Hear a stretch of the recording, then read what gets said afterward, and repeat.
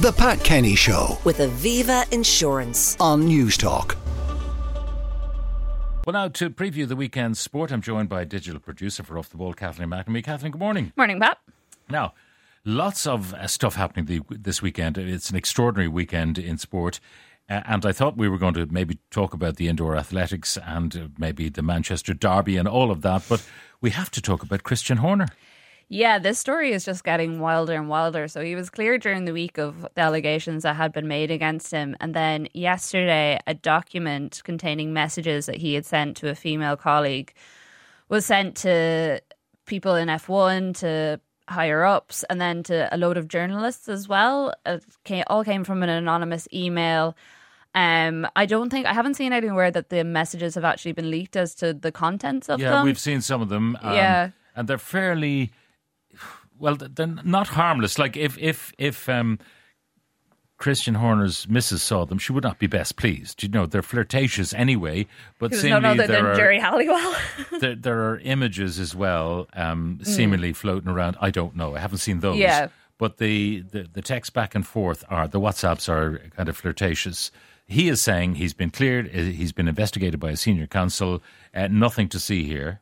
It's interesting that whoever leaked them clearly felt that they needed a safeguard to this possible result, and the fact that they were so ready to go with all the information there and to put it out so widely. It's one thing, leaking it to maybe the investigators, but to send it to all the journalists that are over in Bahrain at the moment covering it seems like quite a lot of work has gone into it. So whoever did it has a definite thing against Christian Horner and feels like he shouldn't be involved in the sport anymore.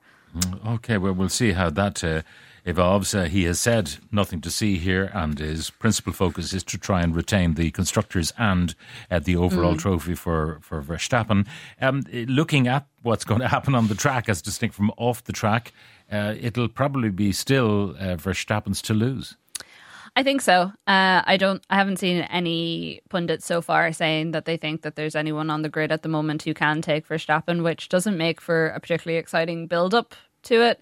We've talked about it so much last season, but whenever you have someone who is as dominant as he is, it just kills the sport a little bit. You would love to see someone, and maybe they will, maybe the other teams have done something to their cars, or a driver's going to have a particularly good year, but it just feels like Verstappen is well ahead. I mean, I don't understand what Ferrari have done. They've taken a different route to the rear suspension. They're hoping to work miracles. Maybe that's why Hamilton will go to them next year.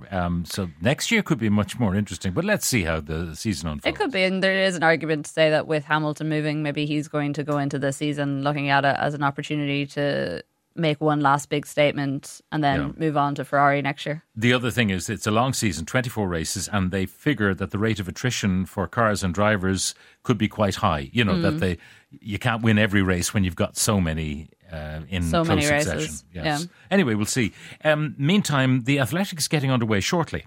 Yes, we have athletics this weekend. So this is a really big weekend for our Olympic hopefuls because their results this weekend will go towards their qualification for the Olympics in Paris. A couple of athletes have already qualified, but they're going to be the ones that are qualifying this weekend. They're going to join over 600 athletes from 130 nations. First up on the Irish Day one of these championships, it's going to be Charlene Maudsley. So she was one of the standout performers last year at the World Athletics, which were in Budapest. So she's going to be running in the 400 metres. She's ranked 13th based on her season best so far. And so Femke Bol is most likely to do well there. She's a world record holder. We also have the 4x400 metre relay team, and they're generally one of our most consistent performers when it comes to athletics. So that'll be interesting. I actually have to give a shout out to Lauren Cadden, who's from my own parish. She is one of the support runners there. So best of luck to her when it comes to this. And then you also have the likes of Israel Otunde. We're not going to see some of our bigger athletes at this one just because they have decided not to race it because they feel confident they can qualify or have already qualified. So Adeleke we won't see. No. She's nursing an injury Same with at the moment. Ciara McGeehan as well. Ciara McGeehan, but we will see Sarah Healy. We will see Sarah Healy, and Sarah Lavin as well should be an interesting one considering the season she's had so far. Yeah, she's been running brilliantly this season. So Phil Healy we'll see, Sophie Becker we'll see. So the slots, Israel Olatunde, we'll see him as well. He is not running as well as he had been running, but let's hope that the winter has seen an improvement. I mean, these things come in cycles for athletes, and they're all hoping to hit their peak now in the final few months in the lead up to Paris. The Manchester Derby. The Manchester Derby, big one at the weekend. We were talking about it on Off the Ball this morning. I feel like if Kevin De Bruyne and Erling Haaland can link up in the way that we've seen them do so over the last while, this could be a very big scoreline for Manchester City. I could see them easily putting 4 goals past Manchester United, especially when you look at their performance during the week against Nottingham Forest. Took them to the 89th minute, I think it was, to get a goal. So I think it's going to be a tough weekend out for them. Is there anything stopping City at this stage? It remains to be seen. We've talked about it for so long. The fact they're at home as well, I think is going to give them an added advantage. That game's at 3:30 on Sunday. So it's actually quite a nice way to round off a fairly busy weekend of sport. Yeah, we have Notts Forest versus Liverpool as well. And we also in GA, we've got loads of interesting games because Dublin are taking on Derry.